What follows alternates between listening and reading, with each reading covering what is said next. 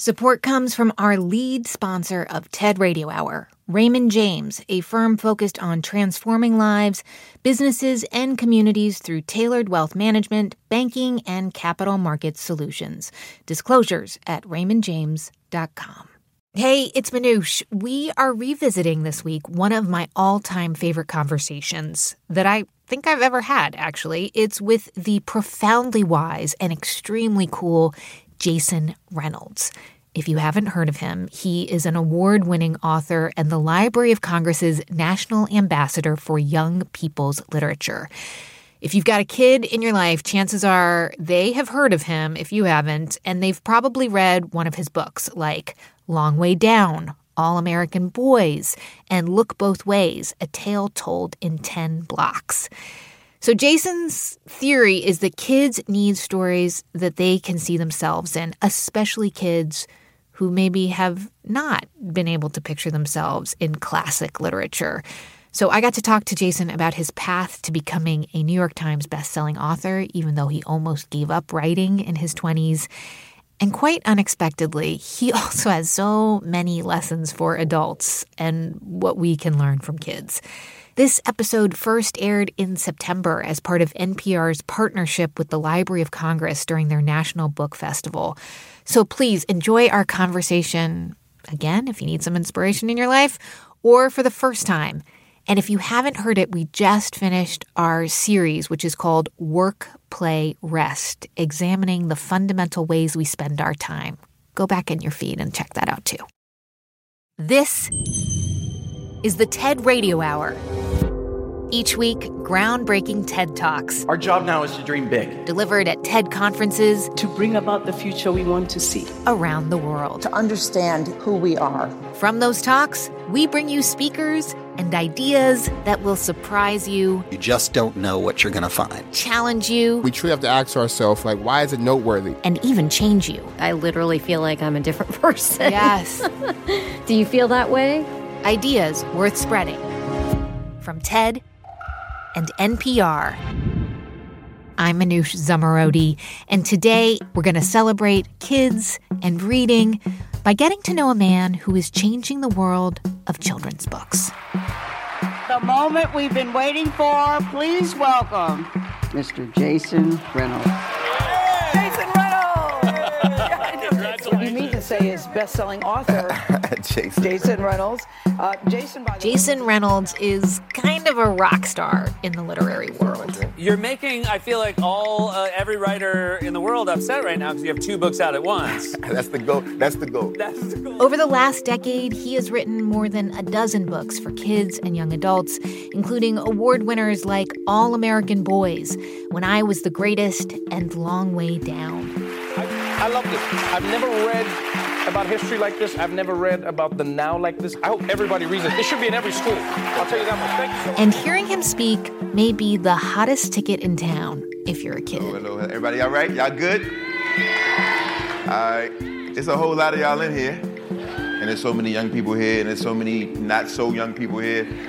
And I'm trying to, anybody who knows me knows that I only got one speed. That's a speed to me. If you ain't with it, it's going to be a long lecture for you. Jason is also the National Ambassador for Young People's Literature at the Library of Congress. It's a literary honor that sends him to schools all around the country to connect with kids, to spark their imagination and ignite their love of reading.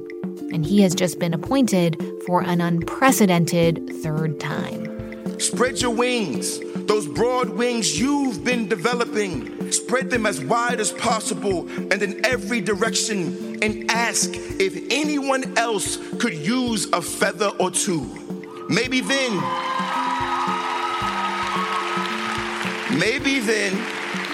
more of us might also have the moment to say, we made it. Now let's get to work.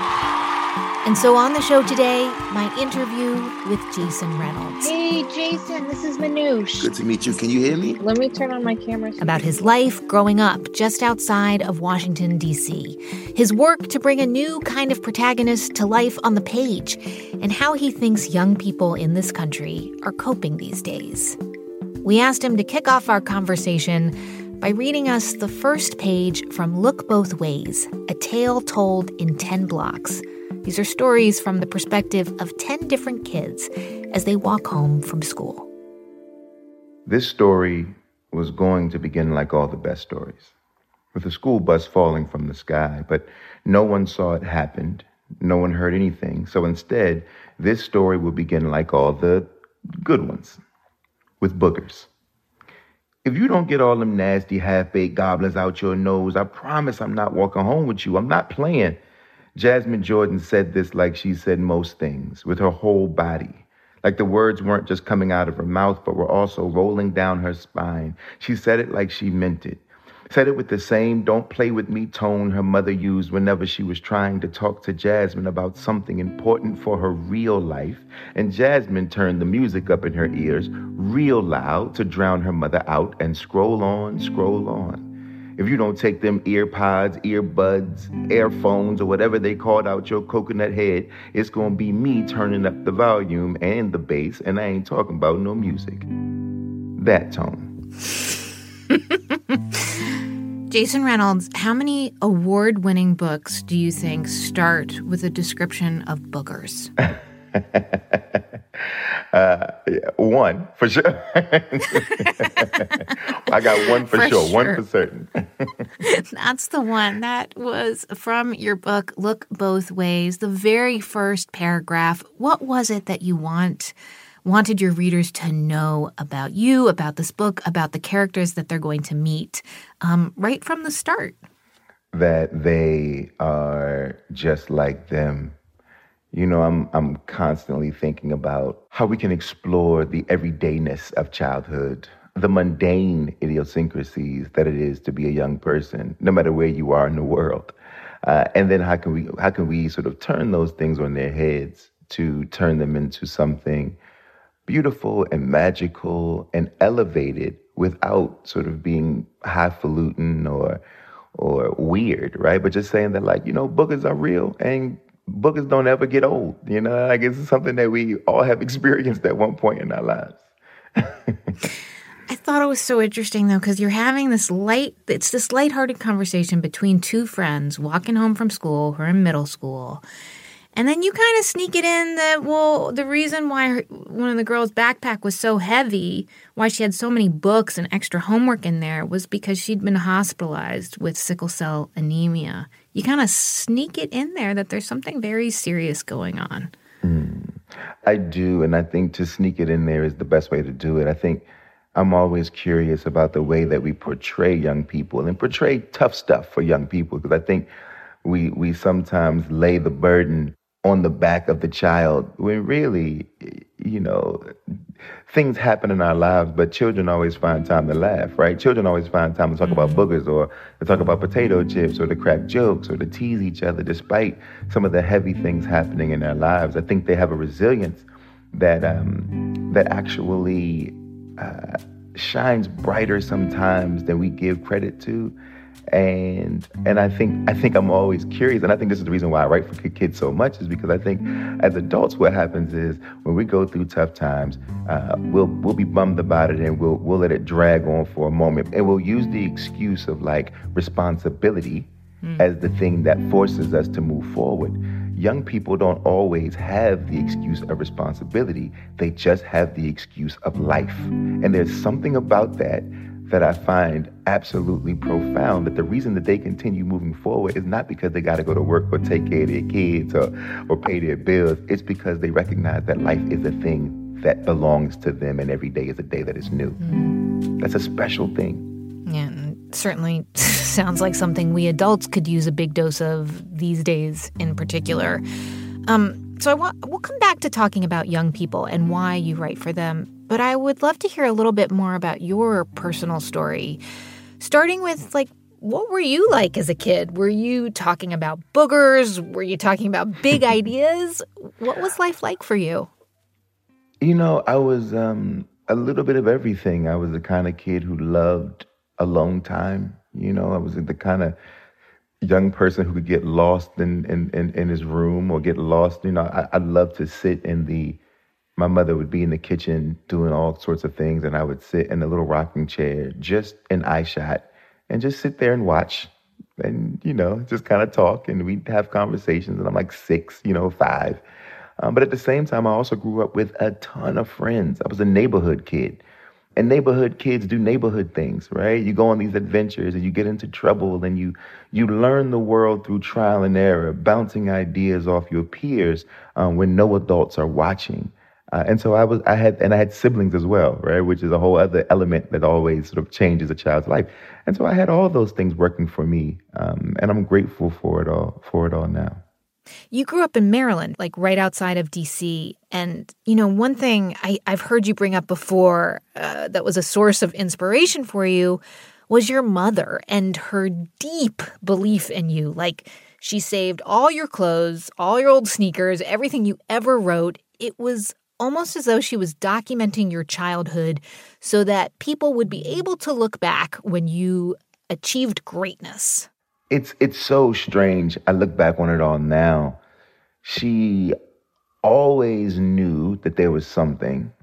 The hard part for her was to allow me to go find it, to go figure out what that was. So as a young person, as a kid, it was like, you can do anything, you can do anything, you can do it. I mean, like, it was like every single night, you can do anything, you can do anything. It was a thing that she laid on us.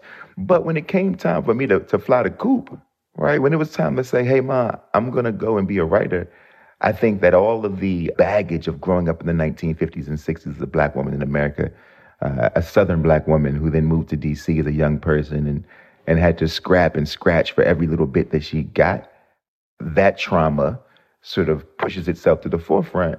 And her fear of one of her children living a life that might have been unstable, financially unstable, potentially emotionally unstable, was enough to cause a bit of a momentary rift. So even though she's like, yeah, I built you to be this way, and we always laugh about it now, and she said this when I was a 27-year-old, when she called me to say that I'm glad you did it your way. One thing she made clear was the hardest part about being a parent is that you raise your children not to be followers, but you never take into consideration that means that one day they won't follow you.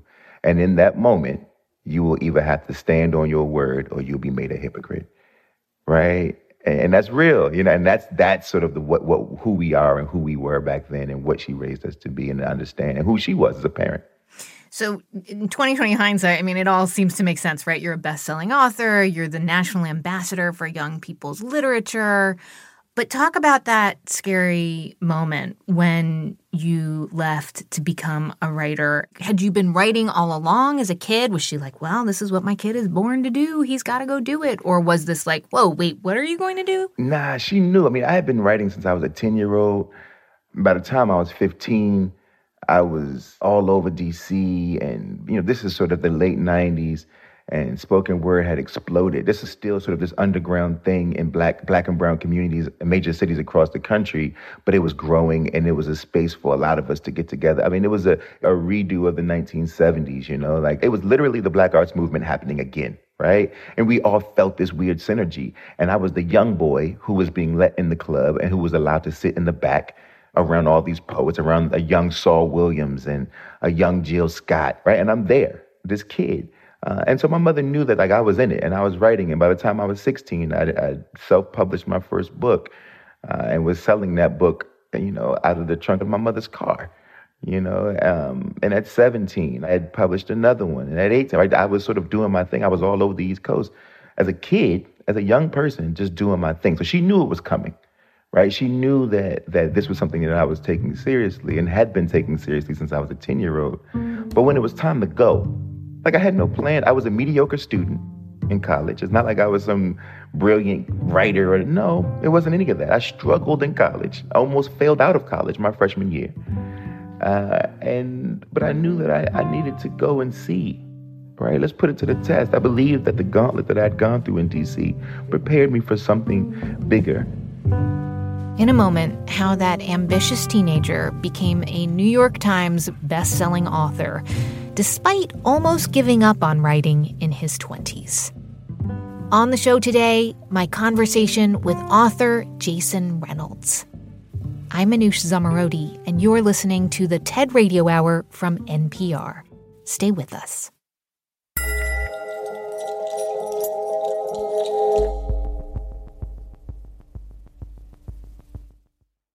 Support comes from our lead sponsor of TED Radio Hour, Raymond James, a financial firm as unique as the people it serves. Raymond James financial advisors consider the unique lives and goals of each client to create full picture plans that go beyond retirement savings and managing risk. They provide tailored solutions for complex needs through wealth management, banking, and capital markets services. Raymond James and Associates, Inc., member New York Stock Exchange, SIPC. This message comes from NPR sponsor American Express. Take your business further with the smart and flexible American Express Business Gold Card. It offers flexible spending capacity that adapts to your business. You can also earn up to $395 in annual statement credits on eligible purchases at select business merchants. That's the powerful backing of American Express. Terms apply. Learn more at americanexpress.com/business gold card.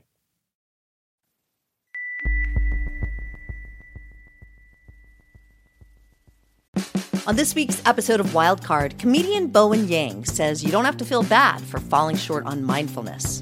I get in my own way by, over-privileging the present. That's so interesting because everyone wants to be in the present.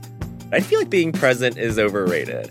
I'm Rachel Martin. Join us for NPR's Wild Card podcast, the game where cards control the conversation. It's the TED Radio Hour from NPR. I'm Manoush Zomorodi. On the show today, a conversation with author and national ambassador for young people's literature, Jason Reynolds. Jason's works have sold over 6 million copies. He has won countless awards. But at the start, it was a real hustle.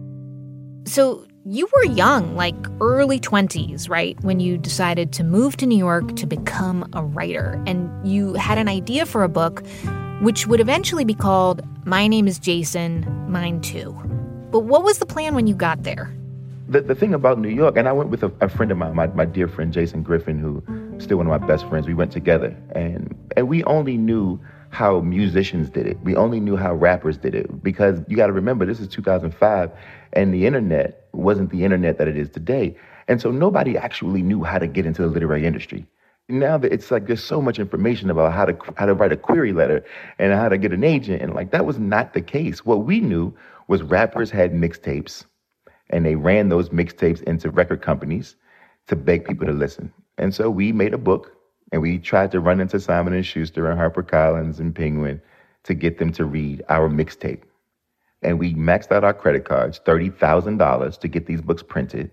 And that book is the one that got us the agent. That agent found us the editor at Harper, and she said, I'm not going to change you. I want to show you all how to make a similar book that is sellable. And then that became My Name is Jason, Mine Too. And the happily ever after, right? Best-selling author from that moment? If only. I'm like 21 years old. I'm 21 years old. But boy, did you have hustle, man. Oh, yeah, Wow. Listen, I try to tell everybody all the time, it ain't just the New Yorkers who got hustle. You guys hustle everywhere, right? It's true. Hustle everywhere. All right, so talk to me about what happened to that book. It was not the huge commercial success you thought it was going to be. I think that's putting it lightly. Okay, fair. It was the opposite of that. I think this thing sold like a few copies. I joke with the kids all the time that it may have sold 6 copies and my mama bought 4. But to contextualize it, we're talking about the middle of the recession. Right? We're talking about 2008, 2009. Publishing companies were falling apart. Publicists were being cut. And this is also the beginnings of the Kindle. So what's also happening is like the pandemonium around like what's going to happen to manufacturing departments. And we don't know if we should invest this much money in this kind of print run because we don't know if print's going to even be a thing. Right? It was all this new stuff happening and we were caught in the perfect storm. And that book got no lift. We couldn't even find it in New York or in D.C. or in any of the cities that we lived in. We couldn't even find the book. And so that was that. It came, it went. And unfortunately, our agent at the time didn't believe in anything else that we presented to her. And that was the end of our career for, the next 6 or 7 or 8 years. And did you say to yourself, did you repeat the words that your mother had been saying to you? You can do anything. You'll get back to this. You got this? Or was there some self-doubt? There was some self-doubt. I wish I could tell you that those words sustained me in these moments. But the truth was, it it hurt. You know, when you're a kid, when you're that young, and you get that kind of swing, and you do everything you can to hit the ball, and then all of a sudden they move the line for where the home run is, right? They make it so that the bat is made of plastic and not wood. And that's what it felt like, right? So for me, it was a situation where I felt like you start to justify where you are, and you say, well, maybe a one published book is more books than most people will ever publish, so maybe that's enough. And the only reason that I continued to write, or that I even tried to write again, was because of Christopher Myers and Walter Dean Myers. And for those listening, Walter Dean Myers to me is one of he was a linchpin in children's literature. He changed the way that we could read about Black children growing up in the inner city. And you were friends with his son? I'm still very good friends. One of my best friends, his son, who's also a brilliant artist and writer and publisher in his own right. And Chris was the one who told me, look, man, somebody's got to write the stories. Pop is getting old. Somebody's got to sort of pick up that baton. Somebody's got to take the mantle. And he said, I think it's going to be you. Now, I had never even written a novel before. So it sounded ridiculous when he's telling me this. He's like, yo, I think you should do it. And I'm like, bro, I don't even know if I could write anything past 600 words. You know, I wasn't good at this in school. My first book is poetry. I don't know if I had the chops for this, you know. But I remember what my first editor, Joanna Kotler, who mentored me throughout the process of that first book, she told me one day that I would write stories. I told her that I wouldn't. She said, why do you think that? I said, because I don't have the education. And she said, oh, you don't get it. She said, your intuition will take you farther than your education ever will. She was the one who recognized my gut, right? Like, oh, you got gut, right? You understand yourself, and that'll be your greatest talent. And so I sat down and tried to write a story and just trust myself, shooting from the hip the whole time. And it became When I Was the Greatest, and my life changed forever. That book, When I Was the Greatest, won a Coretta Scott King John Steptoe Award for New Talent. Like, that was your first major award. And for people who haven't read it, what is different about the writing in this book, would you say? Like, what was that mantle that you were taking over from Walter Dean Myers? I think, there are a few things. I think, number one, there's a looseness to the feel of the book. There's a casual style to the book that doesn't feel pandering or disrespectful. I don't ever want to talk down to young people or pretend that I am 15, right? I'm not. I'm almost 40, But what I do know is that no one likes to be lectured to, and everyone likes to be spoken to. Everyone likes a conversation. Nobody likes a sermon. And so if there's a way for me to create a conversational tone, even in a piece of fiction, that still feels sophisticated, that still feels nuanced and complicated, the characters feel complicated, it pushes back against some of the stereotypes without eliminating or completely washing the idea that trauma exists, because it does exist, right? But it doesn't mean that trauma is the only thing that exists, or that our neighborhoods, no matter how funky they can get, that these neighborhoods aren't also absolute paradises for us, right? And all of these things are what I always am trying to put into the books. And to say that, like, I see you. I just want to bear witness. I don't want to teach you anything. I'm not interested in proving any points. I just want to say that young child in general, but for me specifically, young Black person, I see you, and I know who you really are, right? And that's what When I Was the Greatest did. It took what Walter was doing, and hopefully, I hope, and I'm very careful about speaking about him, because to me, he's the top of the mountain, but I hope I got to add on to it, right? And continue to push that line forward. So that first book was about 4 boys growing up in a Brooklyn neighborhood, Bedford-Stuyvesant. Do you remember when the first time you talked to a young person who had read the book and you saw that, yeah, you'd done it, that you had made them feel seen? Oh, gosh. I remember the first email I got from a parent who said, my kid read When I Was the Greatest, and he's from this neighborhood, because I lived in Bed-Stuy at the time. And he was like, yo, my kid lives in this neighborhood. And he couldn't believe that he was reading about something that felt like his everyday life and where he lived. And when I say where he lived, I mean a story in which He lived. He survived in the story. It's just about these kids' lives, right? It's just about like a couple of days in these kids' lives and the everyday stuff that young people in Bed-Stuy can get into and young people anywhere can get into, and the exploring where the line is as you sort of are making your mark in the midst of a really strange maturation moment, right? Like, that's just life. You know what I mean? It's like, it's somebody told me that the reason that middle school kids are so antsy is because their bodies are growing faster than their skin can stretch. And so physically they're literally uncomfortable in their skin. And I think that carries over into 15 and 16 and 17. There's an ill-fittedness to who they are and who they project themselves to be. And that is why I find them so interesting. And that's what makes for a good story. And also there's a self-awareness there. There's an arrogance. There's like a weird ego there. Yes. Right? But there's also this really interesting self-awareness where a kid that's 16 can look you in the face and say, I am really, really depressed and anxious, right? And the truth is that what we do is we sort of wash them with this idea that, like, no kid will tell you his feelings, or especially a boy, right? We always say boys just won't express their feelings, and it's like boys won't express their feelings to you, but a boy will express his feelings to anyone that he trusts. Anybody would. And so how do we put them in situations where they can be trusting? That's the real question. And that's what I'm trying to do with these books. Oh, that really speaks to me as the mother of an 11-year-old and a 14-year-old who definitely seem itchy, as you described, in their skin. My youngest had a just meltdown on the beach yesterday crying, and it ended up being about starting a new school. And I just said, just cry it out, sister. And she did. Boy, did she cry it out on the beach. And then she was done. She's like, okay, so let's go get ice cream. Isn't that, how amazing is that? Right? Like, I feel this way. I'm going to have this moment. And then I'm going to process and synthesize and process this moment. And then I'm going to go get some ice cream. Like, that is childhood. One of your next books was All American Boys, which came out in 2015. This is a story about police violence against young Black men.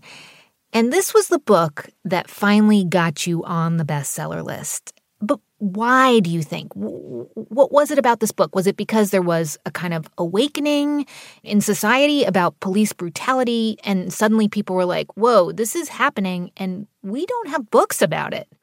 My honest answer is I don't know. Because even the way it hit the list, it was almost like a blip. It was like, it was like a weird spike. I mean, it was out a year and a half. We had toured it. The book came out in 2015, which was like right after, we're talking about like Mike Brown.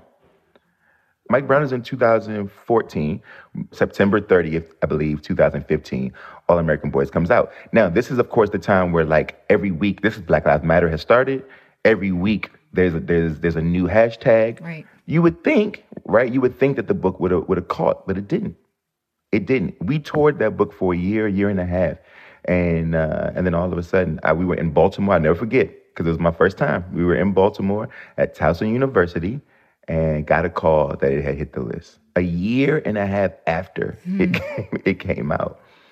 So it just, I don't know. So people think I like exploded, and it's like, nah, there was a very, very slow crawl. And then people were like, there's a whole bookshelf for this kid that no one's heard of.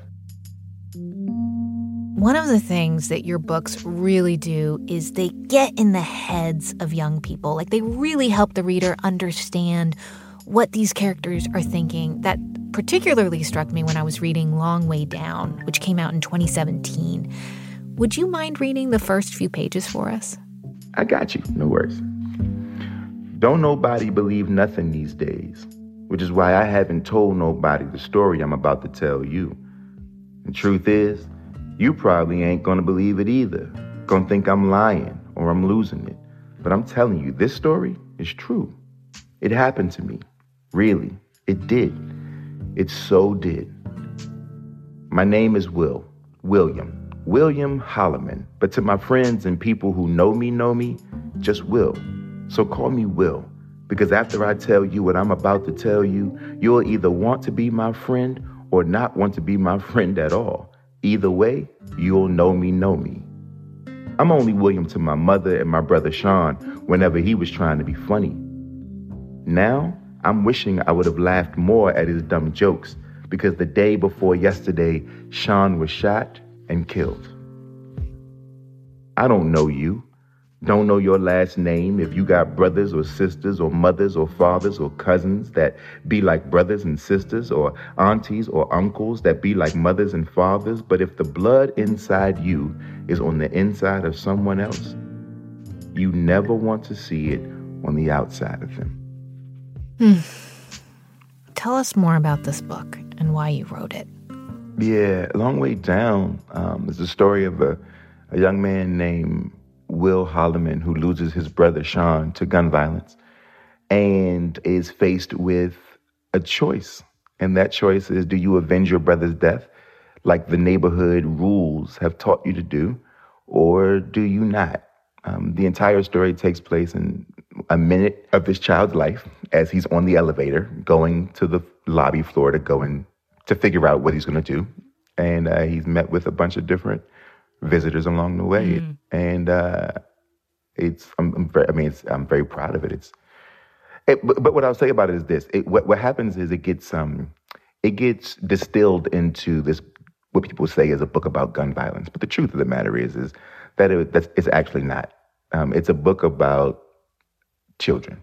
It's a book about how what happens when we criminalize children is we no longer have to see them as children. If we can call a child a gangster, a thug, that we don't have to address the fact that this is a scared child.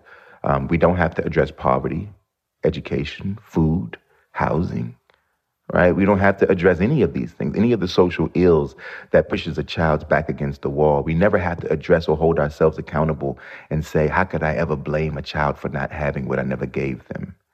That's what the book is really about, right? Like, I think gun violence is far too easy. The real question is why? Why? What makes a child do something like this? What pushes a child? And what do we have to do with that? How do we take some of that weight? I have to say, reading this book, because of the way that you've written it, it is so accessible. It's poetry. But also, I was like, wow, I am so lucky to be inside this kid's head. I never thought I'd hear this. That's all I ever really want. You know, I used to go to schools, do presentations, when I would start the presentation with a magic trick. And it would be, pick a card type of trick, or I'll guess the number you're thinking type of trick. And the reason why those tricks have always stood the test of time is because every human being on the face of the planet wants to believe that someone else just might know what's on their minds. And I think that's all I'm ever really trying to do, right? Can we live in the mind of a child? Can a child read this book and say, man, somebody knows, right? I can share my secrets between the pages of a book because somebody else knows already. I've been let off the hook. There's something very, very valuable, I think, when that happens. I mean, speaking as a grown-up, the next time I'm on the subway and I see a kid that age, I think it's going to help me imagine what's in their minds, maybe not just related to, obviously, a traumatic event, but all of your books. Imagine what's in their minds, and, when we can imagine what someone is thinking, that is the gateway to empathy, right? Oh, God, imagine that. I mean, I always say, we should sprint toward compassion and crawl toward judgment, right? Sprint toward compassion. Compassion first, compassion first. Everybody thinks they know everything about everybody. And the truth of the matter is that if we were being honest with ourselves, we probably do know more about people than we give ourselves credit for, just because we know a lot about ourselves. We just don't want to admit it to ourselves. The same fear you have is the same fear that kid has. The same things you want is the same thing that kid wants. Imagine if we could remember that before we other that child. Coming up, more from Jason Reynolds about how to reach young people and what we adults can learn from them. I'm Manoush Zomorodi, and you're listening to the TED Radio Hour from NPR. We'll be right back.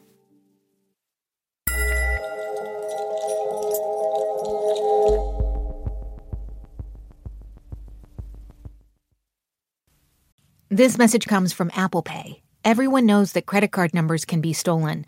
But you know what's harder to steal? Your face. With Apple Pay, your purchases are authenticated by you thanks to Face ID, making your smile your signature. Just double-click, smile, and tap. With each tap, your card number and your purchases stay secured. Pay the Apple way with your compatible device anywhere contactless payment is accepted. Support for NPR and the following message come from the Wallace Foundation, working to develop and share practices that can improve learning and enrichment for young people and the vitality of the arts for everyone. Ideas and information at wallacefoundation.org. This message comes from NPR sponsor BetterHelp. With the year halfway over, therapy can help you take stock of your progress and set achievable goals for the next 6 months. If you're thinking about trying therapy, give BetterHelp a try. It's entirely online, designed to be convenient, flexible, and suited to your schedule. Visit BetterHelp.com/NPR today to get 10% off your first month. This message comes from NPR sponsor Chevron. Demand for energy is projected to continue rising in the future. To help keep up, Chevron is increasing their U.S. oil and gas production, and they're innovating to help do it responsibly across their operations, including their Gulf of Mexico facilities, which are some of the world's lowest carbon intensity operations, helping supply energy that's affordable, reliable, and ever cleaner. That's energy in progress. Learn more at chevron.com/meeting demand. This message comes from the Kresge Foundation. Established 100 years ago, the Kresge Foundation works to expand equity and opportunity in cities across America. A century of impact, a future of opportunity. More at kresge.org.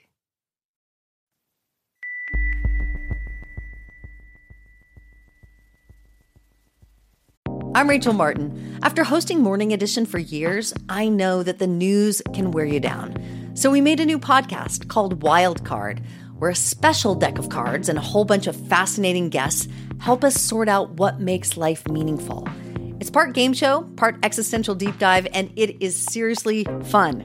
Join me on Wild Card, wherever you get your podcasts. Only from NPR.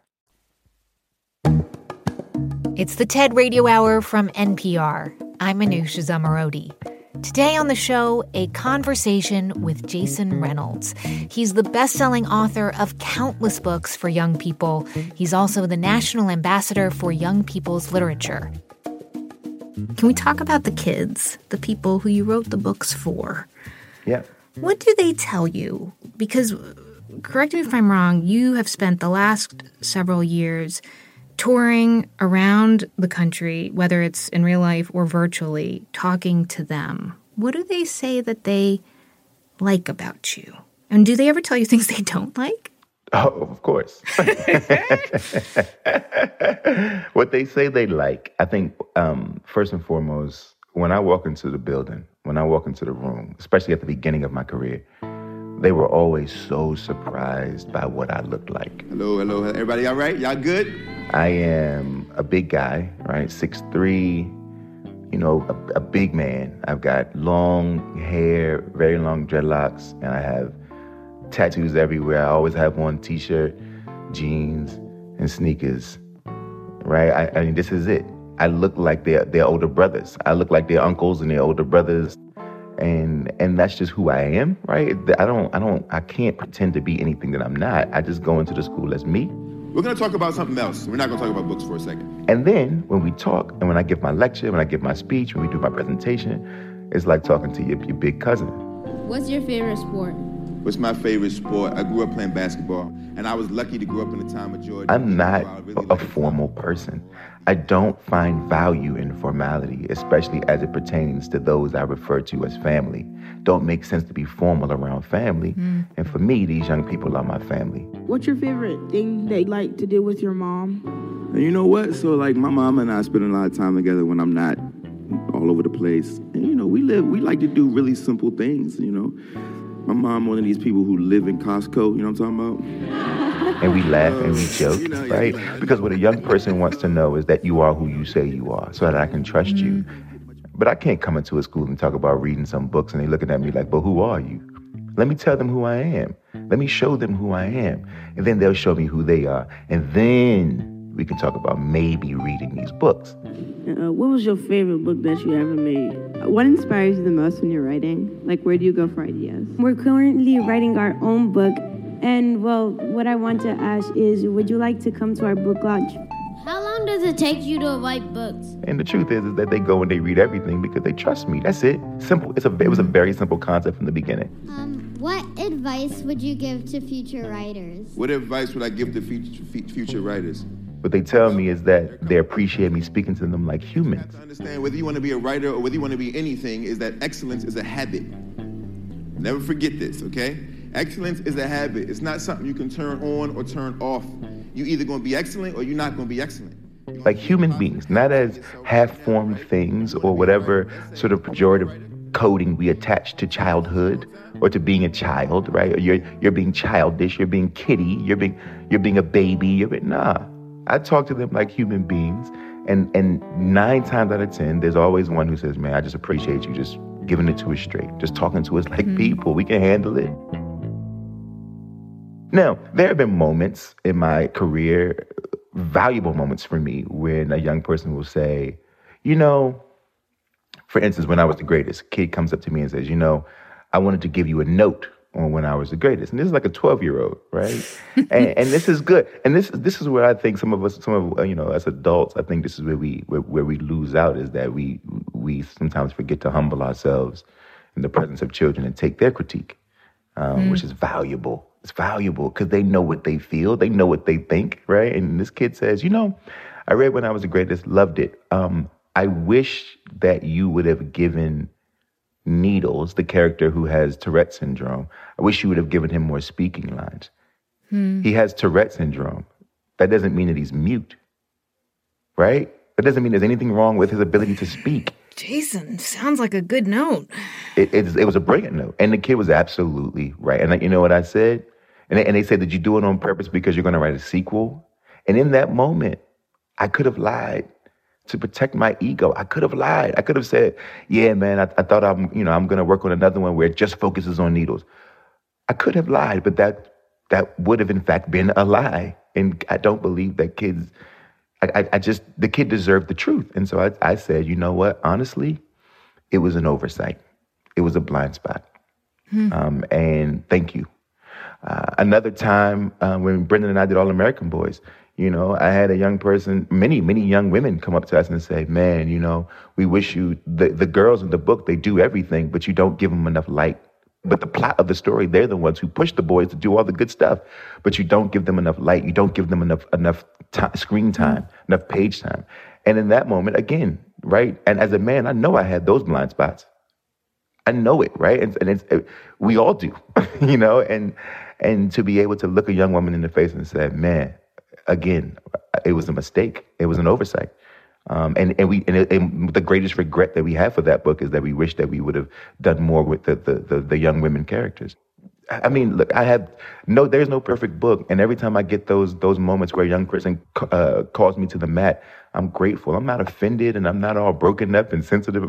No, I'm grateful that a young person could say, hey, man, I love you.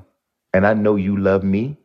And that's why we're going to have this conversation about what I need you to do moving forward in your work that is meant to serve me. What a gift. Yeah. I mean, it sounds like you're getting as many ideas and feeling energized by them as much as they are getting something out of your visiting. Oh, yeah. I get way more. It's uneven. Trust me. I get way more. I get way more from them. I mean, you know, everything that I've learned over the last couple of years around our new, and I don't even want to say new to many of us, ways of discussing gender and sex and identity and these, you know, this incredible moment we're having that's complicated for some. But most of the things I've learned in pertaining to sex and gender and the new ways that we talk about it have come from teenagers. Yeah, because I was going to ask, how do you stay up? Like, you know, language is changing all the times for kids. Back to my daughter who was like, oh, yeah, at camp there was a non-binary bunk. I was like, oh, exactly. Whoa, exactly. Okay. And she just kept going, telling me about the craft that they all made and just did not skip a beat. So Exactly. Like, you need to be hearing how kids talk, right? Absolutely. Absolutely.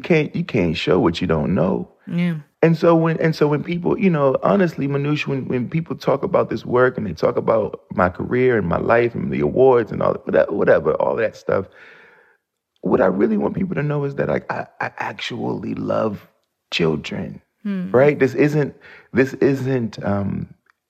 you know, there are occupations, but this is vocational. I actually just like to be around them. I enjoy having conversations with them. I like to laugh and joke. I like to be a child. I like to be childlike. I don't think we should ever lose it. I'm too old to be childish, even though I am sometimes, but you're never too old to be childlike. No. Right? And I think what they do is they remind me over and over again that actually we'll be okay. That the only reason that one can even begin to maintain an inkling of hope is because of the possibility that reside in the youth. And so to rob yourself of that is to rob yourself of the antidote to hopelessness. So I have to ask you, you know, as someone who probably has been spending as much time with kids over the last pandemic months, year, almost two, as anyone, like, how are they? How are kids? They're in a liminal space, you know. I think that many young people are struggling with mental health, and for good reason, you know. We all are. Being locked in your home, being away from your friends, having to go to school on the internet through videos and laptop screens and iPads. I mean, this is all very jarring, and it's harmful. And a lot of them they feel the weight of that. They feel the weight of uncertainty, and they feel the weight of isolation. And what happens, I think, sometimes is we say, well, like, young people are suffering, and it's like, well, young people are just humans, and all humans are suffering. It's as all of us, right? It's just that maybe they don't, if we're not doing our jobs, it can sometimes be hard for them to have and find the necessary resource to manage and cope. So we got to do our jobs, right? To make sure that they have what they need in order to cope, which also means that we got to make sure that we have what we need to manage and cope. Right. Right? We're all in this same boat. That being said, though, there hasn't been a moment when I've been on a call or a Zoom or, you know, or seen a kid in my neighborhood that we didn't find just a moment to laugh. That's for sure. There hasn't been a moment where I haven't found a moment to ask questions about what video games they're playing and what, you know, and we take these things for granted because we as adults understand the double-edged sword of technology. But think about TikTok dances. Now, to many of us, it's like silly.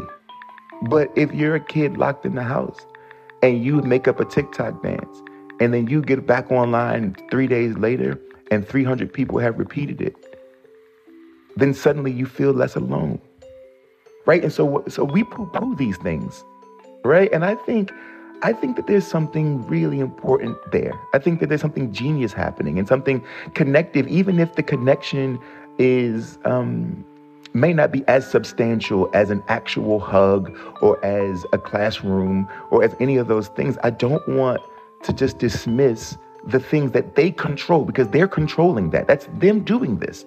They are saying, I'm going to do a thing and share this with all the kids in the world, hoping that all the kids in the world will send me a signal back. And it's happening, and it happens all the time. And there's something about that that's kind of magical to me. There's something about it, right? I know it's a double-edged sword. Yeah, it's the best, it's the worst. Exactly. It's so high and so low. Exactly. So how do you compete with that? What do you know? Oh, you don't compete with that. No? You don't compete with that. No, Manoush, you don't compete with it. That's where we lose, right? You work with it. You don't compete against it. There's no way that I can win. There's no way to win against YouTube and video games and TikTok and the internet and 2-minute videos and there's no way to win that if I'm fighting against that. There's no reason, and the truth is there's no reason to fight against it. My job is to fight alongside it, to work with it, right? To work with it, to say that like, okay, you like 2-minute videos and 2-minute videos is what's holding your attention. Cool, I get it. I'm going to write a book of short stories. I'm going to write a book that's in verse. I'm going to figure out how to use the thing that you already are interested in. I know where your attention span is, so I'm going to figure out how to work with it. Right? Because I can't win this fight. It's a futile fight, right? And I tell people this all the time. We keep trying to, how do I win my child back from YouTube and from TikTok? It's like, you'd be better off watching it with them. Yeah, well. And figuring out how to have conversations, right? Like, but if you think you finna win that argument, that's not gonna happen. That's not a thing. Totally. And that's what I'm trying to do in the books, right? Even if you read like Stamped, a book like Stamped, there's a reason. Yeah. And that's nonfiction, but there's a reason why the words are bigger and smaller, and there's breaks in between, and because I have to create something that has multiple stimuli, multiple ways of being stimulated, because that's what they're used to. So I can make that happen. If I can make that happen on the page, then I don't have to fight against YouTube or TikTok. I can literally operate and live alongside. Okay, so I have to ask, are you going to keep going at this clip? Putting out books 2, 3, 4 times a year. I know you're also doing programs, videos, trying to get kids to write, giving them amazing writing prompts. But, like, where do you get the energy? Like, you must be tired. Oh, yeah, I'm exhausted. Perpetually. But I can't explain it. I love this. I mean, think about it. Come on. This is a dream come true. Mm. I mean, here I am talking to you about the things that I get to make with my mind and imagination. Could there be a better life? Like, could there be a better gig? I mean, I get to do this every day. And you're going to keep doing it because we can announce right here, right now, that you've been named to a 3rd term as the Library of Congress's National Ambassador for Young People's Literature. That's never happened before in the history of the role. So a big congratulations and thank you for your service. Thank you very much. And I am honored and proud. And everyone who knows me knows that I take this role very seriously. And I'm excited to see what we can get done, because I'm all about getting it done. Listen, this ain't no award. This is a job. This is a position, an appointment. And there are responsibilities that I take very seriously, and I'm looking forward to touching down in some of America's incredible towns and counties and cities that perhaps are often overlooked. To talk to those young people and remind them that they're actually not invisible, that they're not being overlooked, that I can see them, that their stories matter, their towns matter, their families matter, and that we're much more similar than we are different. And that story is the thing that reminds us of that. So I can't say it enough, just how grateful and how honored I am to be in the position to do this work. And it is work. I want to be clear. It is work. That medal is a heavy medal. And I mean that physically, and I mean that metaphorically. That is a heavy weight around one's neck that I am very grateful and proud to carry. You're making me think of the phrase, when people say they serve at the pleasure of the president, it sounds as though you serve at the pleasure of America's youngest people. Oh, I am in complete service. I mean, who else is there to serve? I always say if we do our jobs and we are in service to them, then they will grow to be in service of the world. Jason Reynolds, you rock. That was awesome. Thank you so much. That's author Jason Reynolds. He is the National Ambassador for Young People's Literature, and he was just chosen to continue that role for a 3rd term. Thank you so much for listening to the show this week. If you want to find out more about Jason Reynolds, go to ted.npr.org. And to see hundreds of TED Talks, check out TED.com or the TED app. This episode was produced by Rachel Faulkner and Fiona Guerin. It was edited by Rachel Faulkner and Sanaz Meshkinpour. Our TED Radio production staff also includes Jeff Rogers, James Delahousie, Katie Monteleone, Deba Motisham, Matthew Cloutier, Sylvie Douglas, and Harrison V.J. Choi. Our audio engineer is Daniel Shukin. Our theme music was written by Ramteen Arablouei. Our partners at TED are Chris Anderson, Colin Helms, Anna Phelan, Michelle Quint, and Micah Eames. I'm Manoush Zamarodi, and you've been listening to the TED Radio Hour from NPR.